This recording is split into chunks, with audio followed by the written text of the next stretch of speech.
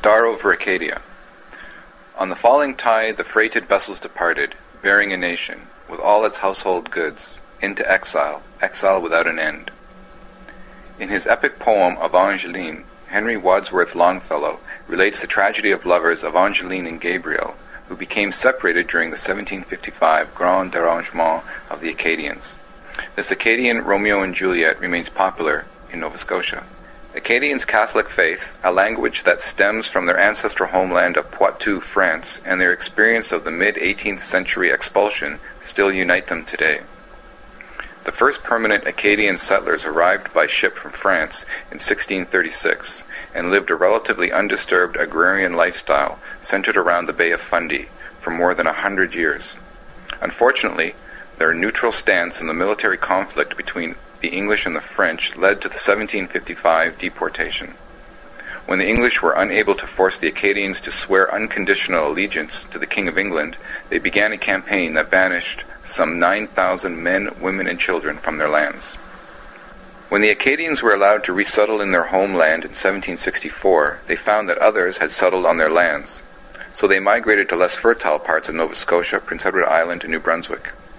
Here, an archipelago of francophone communities formed an ethnic Acadie, a rural, family-oriented society whose heritage distinguishes them from other French Canadians and connects them with the scattered population of Acadian origins in Quebec, France, and Louisiana. The heart of Acadia today is in New Brunswick. Since 1961, the province's francophone community has grown by 16%, whereas it has fallen by 5% in Nova Scotia and 28% in Prince Edward Island. Census figures from 1996 indicate the mother tongue of a third of New Brunswickers is French, and 92% of those speak French at home. Canada's only official bilingual province maintains educational systems for both language groups. Nearly half of New Brunswickers between the ages of 15 and 24 can speak both official languages, a rate that is higher than any other province in Canada and double the national average. In 1982, New Brunswick recognized individual bilingual rights, and in 1993 extended that to the collective equal rights for Francophone and Anglophone communities. This has created a climate for Acadian lobby groups to promote the development of their communities and distinctiveness. The Acadian culture has witnessed an awakening with such current popular groups as Barochois from Prince Edward Island and Grand Dérangement from Nova Scotia. New Brunswick is the home of most Acadian literary figures. Antonin Millet, creator of La Sagouine, made the francophone world aware of Acadian culture, while Hermenegilde Chiasson has been the region's foremost playwright and filmmaker.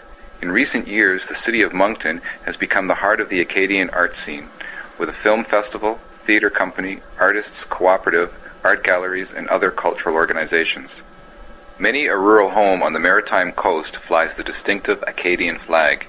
Its similarity to the French tricolour reminds Acadians of their roots, while its prominent yellow star recalls their patron saint, the Virgin Mary. The flag is particularly prominent around the August 15 Feast of the Assumption of Mary, the Acadian national holiday since 1881.